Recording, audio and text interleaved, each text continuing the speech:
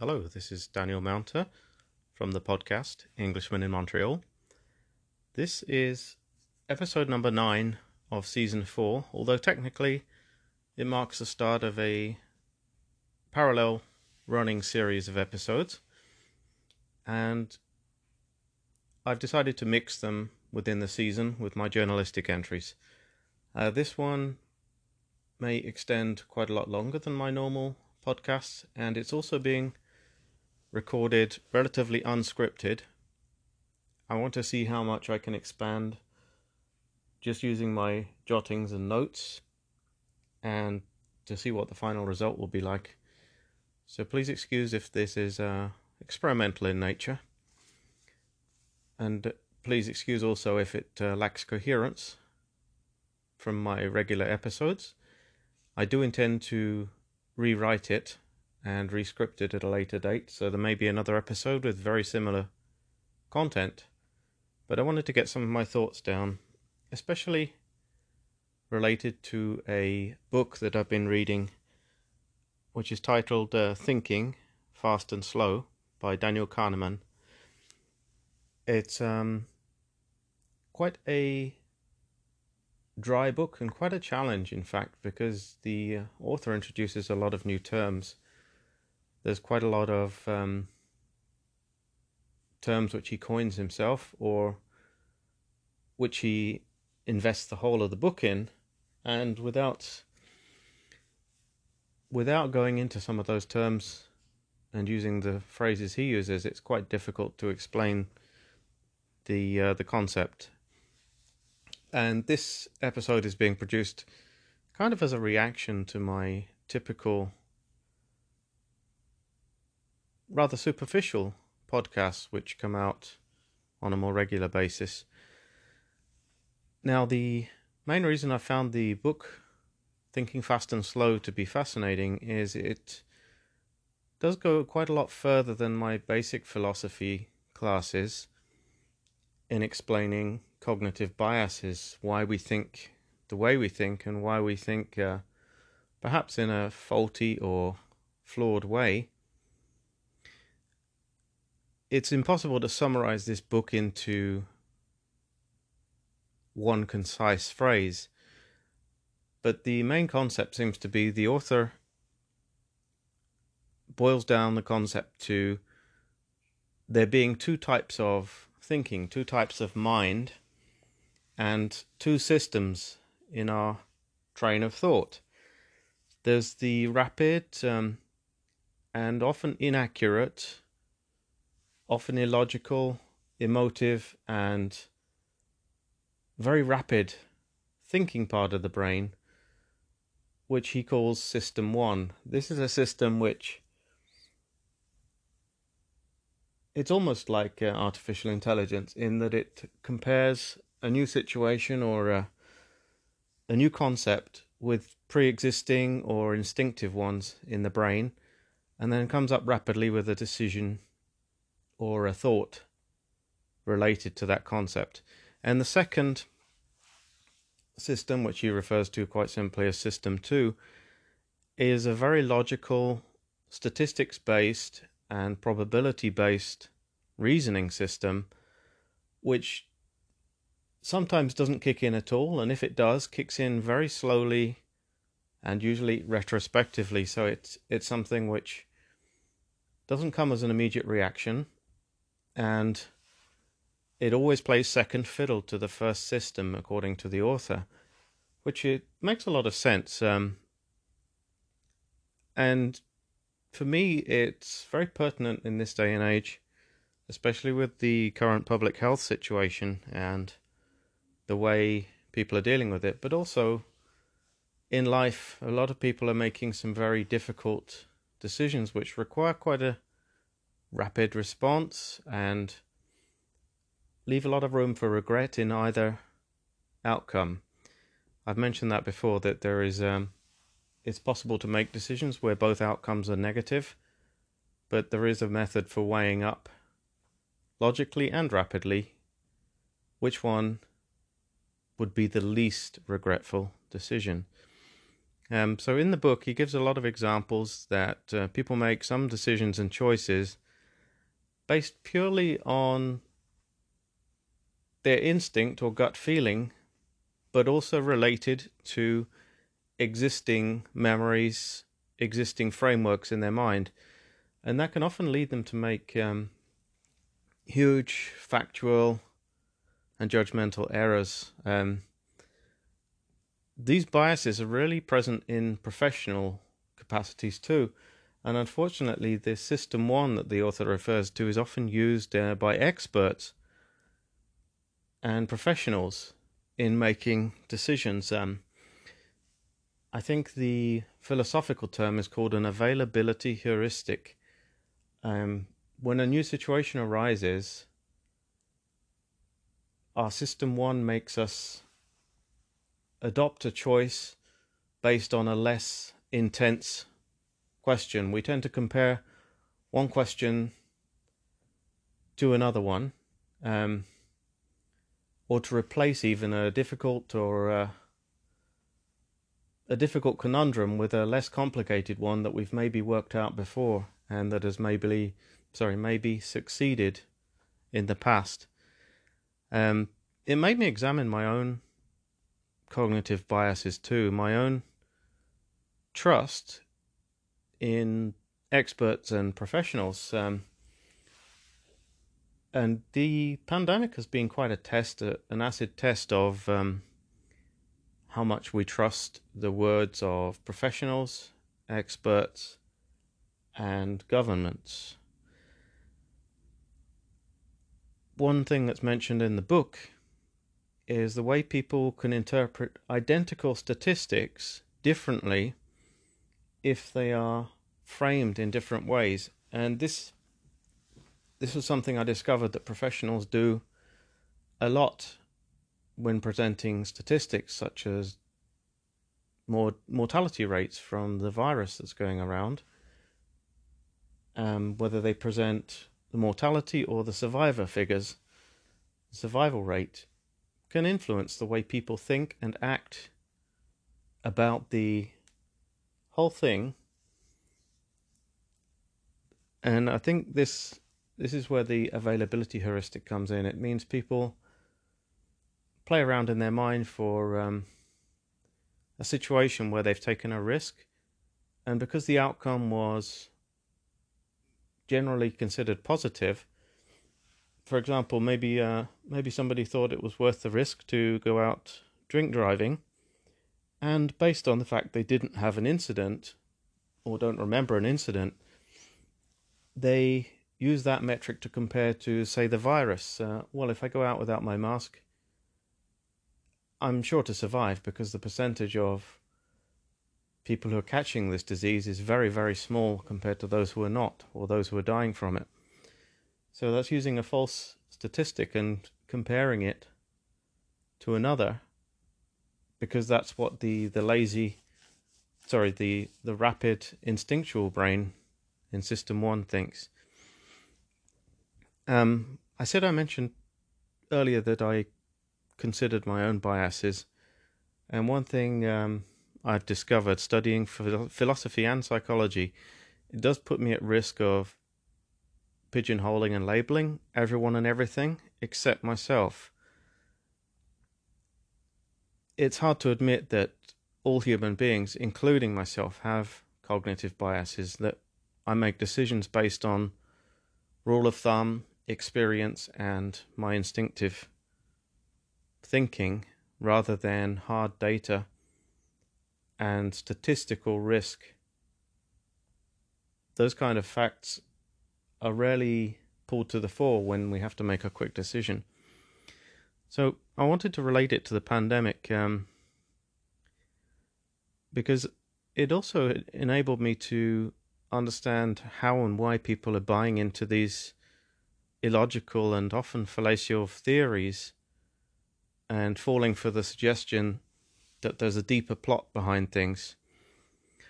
According to the book, one very pertinent thing I found was humans love the storytelling element.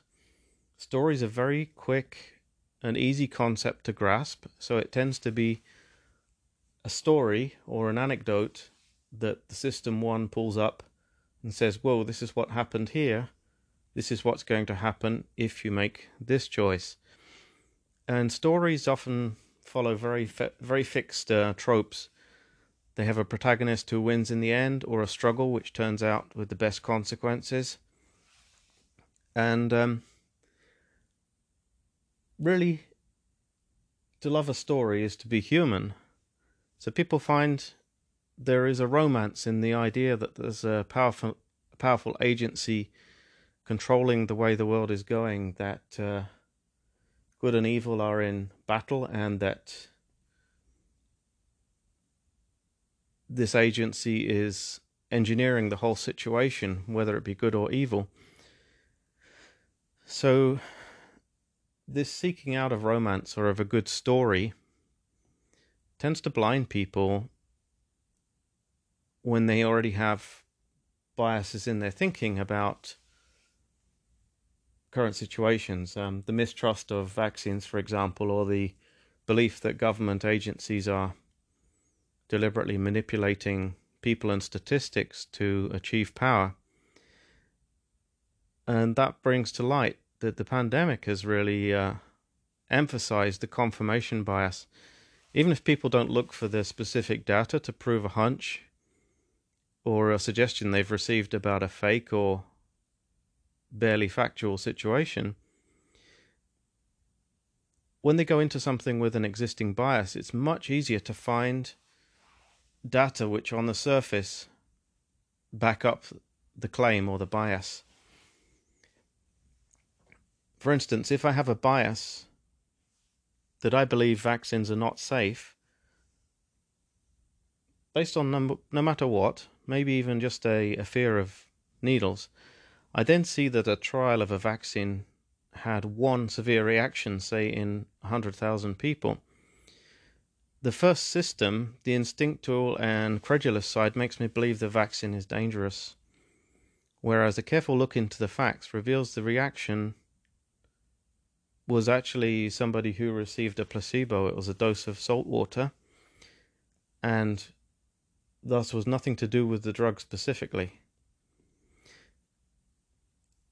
Now, slightly going off at a tangent, like with stories, people get very attached to their biases and their instinctive beliefs, which can eventually be mislabeled as common sense.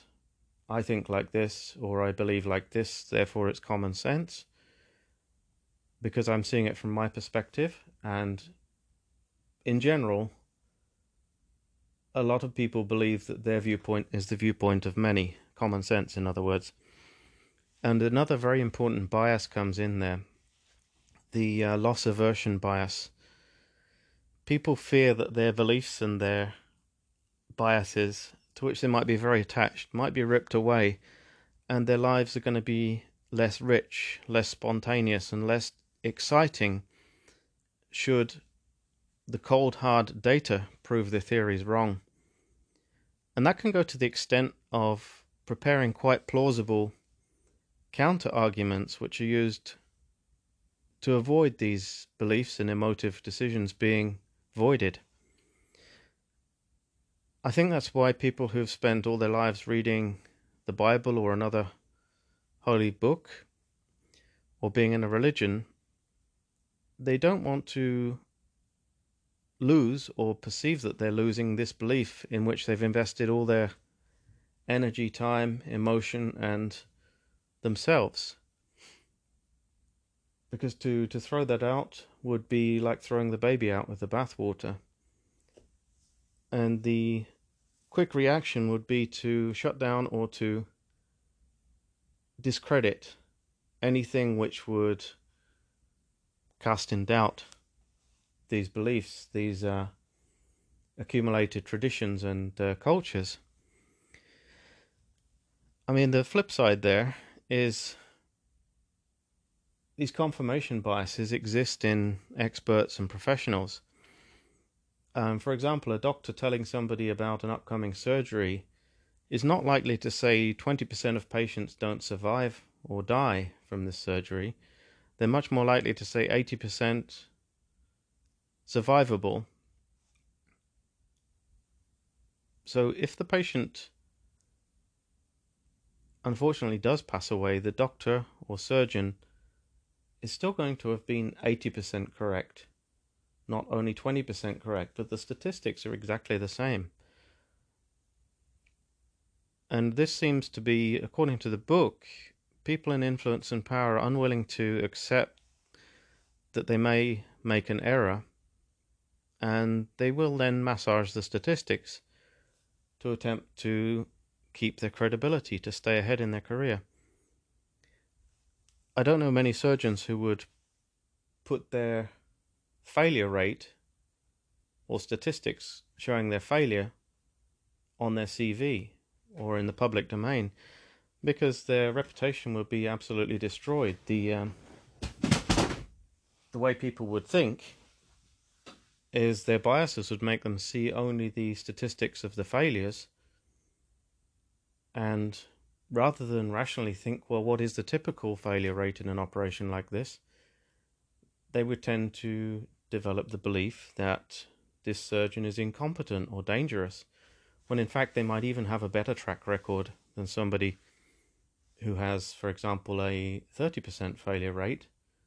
But the very fact that they've framed it incorrectly by declaring the failure or the loss is enough to destroy their reputation and credibility as a professional.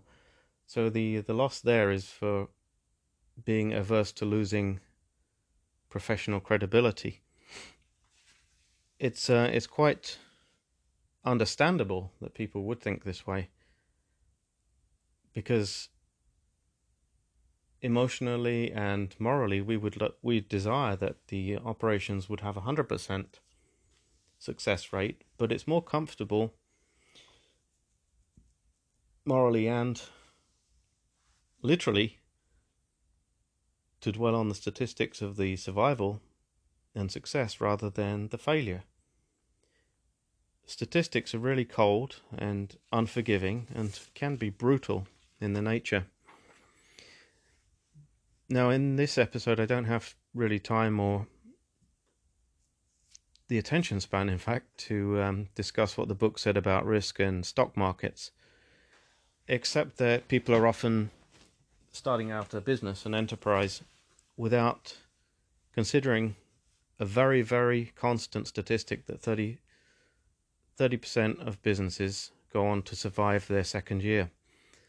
And they continue to pump money into it or into projects in the belief that eventually luck will change, when in fact the original statistics that almost 2/3 of businesses are going to fail in their first year are unchanged, and it's a constant. It goes into a lot of detail in the book also why government projects even and business projects become white elephants, because nobody can conceive the loss that would be incurred by abandoning a project, even when it's so obviously way off track. For instance, a project, say like the Olympic Stadium, where it went quickly, drastically over budget, rather than shut the whole project down, it was followed through with, and then it turned into a huge white elephant, which was almost impossible to pay off and ended up costing exponentially more than it was predicted to in the beginning. Whereas if the project had been abandoned, they'd torn it down and constructed something based on a model of something that actually worked or succeeded in the past, it's questionable whether the expenses would have reached those kind of figures. So it brings me to what is almost the second half of this podcast, and the subject for today was really the cancellation of Christmas. I need to preface this by saying I'm not qualified to speak about how people would feel about not being able to have a family Christmas celebration, because for the first 28 years of my life I wasn't allowed to celebrate in any shape or form. But with the use of empathy and sympathy, I'm able to relate to this loss of social connection the loss of the potential to travel and see family, and to enjoy real, meaningful social interaction after a really hard year. The reason for my musing on this topic's pretty simple, actually. Much as I sympathize with those who can't visit their families or enjoy all the trappings of a traditional Christmas, I do feel that examining one's own loss aversion biases might really help people to better evaluate what they're actually losing, and maybe even come to see it as a net gain if we're considering happiness and satisfaction.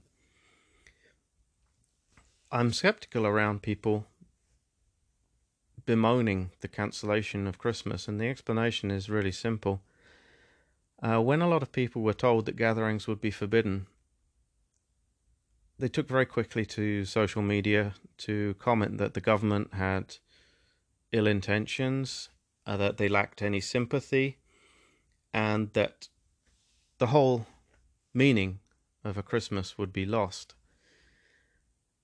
They seem to be only considering a perceived loss of individual rights, i.e. the right to socialize together for Christmas.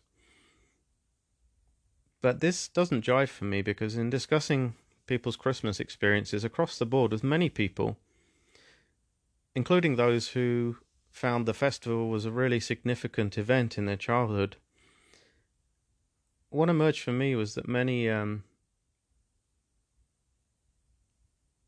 there wasn't actually much net happiness in the season, in the whole Christmas holiday. There's the brief rush and excitement of gifts, the increased food and luxury, the sparkling lights, and a general sense of well-being. But a lot more sentiments surfaced, especially as a summary of the whole experience of the season. Many negative sentiments came to the fore when I asked people about their overall experience of Christmas. There was jealousy and disappointment regarding gifts, perceived inequalities in family favorites, and in peer pressure, especially for parents providing things for their children. There were family arguments that tend to be emphasized or flare up in the presence of seasonal drinking and the general party atmosphere. A lot of medical conditions that might have been underlying or invisible can be precipitated by all the heavy Christmas fare and the change in lifestyle during the holidays. And of course, there are those who generally find the whole round of parties and are maybe introverted. The stress for those is enormous. There is a huge pressure for those who have addiction issues to use those as fallback measures, as faulty coping mechanisms. There's those who have strong peer pressure but have no financial means to provide what they consider to be a proper Christmas. And then we have, of course, the heavy cultural pressure from marketing, media, the commercial pressure to consume and to gift and to even incur large debts just as part of the season, as though it's something that has to be done. It's an imperative. And I wonder, when people considered, or when they expressed their annoyance that Christmas was cancelled, or in some cases postponed, I wonder how many of those negative factors entered their consideration and influenced them to say that cancelling Christmas would only mean misery and unhappiness. So many times I've heard adults especially say to me, I wish I didn't have to do all this Christmas stuff. It's so expensive, it's exhausting, it puts me under pressure for XYZ. The expectation is from society that Christmas is a happy time, so I have to keep my family, my spouse, my kids, my relatives, even my co-workers happy. because I'm under this expectation. So I was quite startled by looking how strong the loss aversion bias was that made people clutch only onto what they would lose rather than what they might gain from this very atypical Christmas season. It feels like the System 1 of the book was referred to far more than System 2, because people expressed their immediate dissatisfaction at the loss without drawing on System 2, which would have perhaps shown them that in the broader picture of things, there might be a net gain in happiness and satisfaction. And it's quite understandable. People readily gravitate to the positive side of the season, but far more if they feel it's about to be taken away from them. But if it was written up as a balance sheet, as though it was a decision which was in the hands of people, whether or not to keep Christmas this year, I feel like it would need to be taken account of that all the negative experiences associated with Christmas, the loneliness for those that are single, the peer and family pressure from those who are not, and the financial burdens, the difficulties, the commercial pressure, all of those negative things would also be removed if Christmas was cancelled.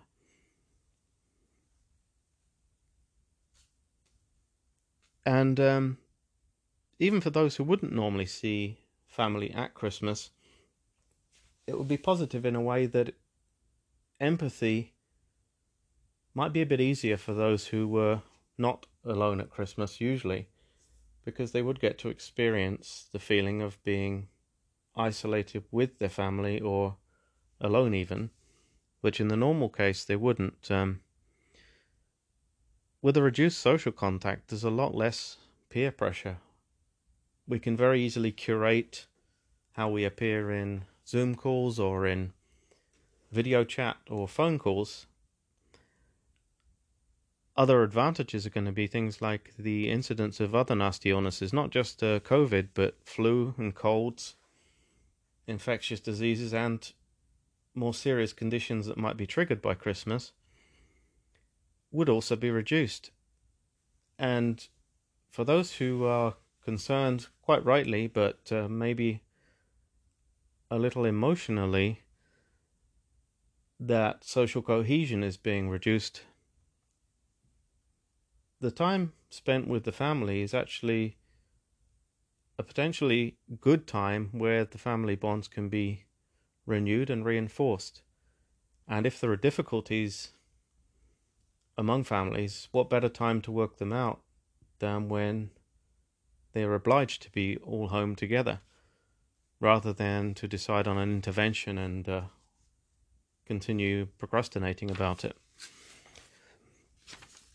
Now, I'm aware most of my viewers are probably going to find this sounding really cold-hearted, and rightly so. The pandemic is causing a mental health fallout from the shutdown that's both huge and not really measurable in an objective way. Nobody wanted this pandemic to take over so many aspects of daily life, and regardless of beliefs around a bigger system controlling this whole thing, the pandemic wasn't wanted by anybody. It was not perpetrated by any state, but certain states have made quite clear that they want to exploit the fear around it by treating it as a plot, and they're utilizing people's biases, and the biases from the first system, the instinctual and emotional response, to get their message across and push an agenda. But to go back to my point that it sounds very cold-hearted to take the philosophical attitude to it, there are people who tell me that they live for Christmas. All of the routine around the celebration, the different stages, the entertaining, the company, the special biscuits and everything else associated with it, and the company. And I'd understand those people saying why they would feel really disappointed if they were told that the majority of these pre-Christmas activities were now irrelevant. There's very little point in making huge volumes of Christmas cookies if people who would formerly be gifted them, for example, would mistrust them because of the COVID. But one important lesson I got from the book is that almost anything, including happiness, is scalable. It can be proportional. If we get pleasure from making a luxurious meal for 20 people, what logic is saying that the pleasure wouldn't be equal for preparing a meal for 3 people? Instead of a social activity that you would formerly have done for the community, maybe taking a step of not doing something would equally benefit the community, such as not going out for a frivolous reason or an unnecessary reason could help to reduce the spread of a deadly disease. That is, by not doing something, we can confer a benefit on people.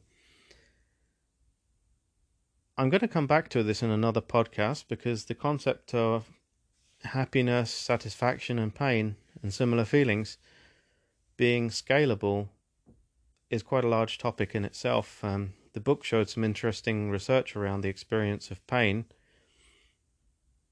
and how intensity and duration are not linked. But the take-home point from that, and it's definitely a bias which afflicts us when we consider what makes us happy. Often we can launch ourselves into a self-fulfilling prophecy by just focusing on what we stand to lose, rather than adapting and turning the perceived loss into what will be a net gain. And there's a lot to be said for pivoting, i.e. adjusting and regrouping. That's why, although I've got sympathy for people who lose anything or feel they will lose something, I find it really hard to maintain my sympathy when the focus is so much on the perceived loss. All sight is lost of what the potential gain would be. I know all too well what it is to set my heart on something, and I believe it's a very laudable thing to have goals and targets. But having read and reflected on this book, and several others in fact, I would have to say that setting goals and expectations has to be done really objectively, and with the second system of the book engaged as much as possible. Otherwise, the harsh reality of luck and probability and the coldness of statistics could wreak havoc with my happiness. That in itself is a reason why it's a very useful exercise to use both systems to test against my feelings and beliefs, and especially against my biases, to examine whether I'm employing the first system in making all my decisions or most of my decisions, or if there could be a more purely statistical approach to some things that would enable me to calculate a risk more objectively. This podcast, I'm very conscious, has been a little all over the place. It covers many topics, so I will thank you if you've managed to listen this far in it. I'm going to revisit some of the topics, but I'd be also grateful for any of your suggestions as to what to incorporate in the next podcast, and also how to be more concise about it. I will certainly be revisiting this subject if it proves interesting to people, but I would greatly value any of your feedback. So on a cold and rather frosty morning with freezing rain threatened, this has been Daniel Mounter from the podcast Englishman in Montreal.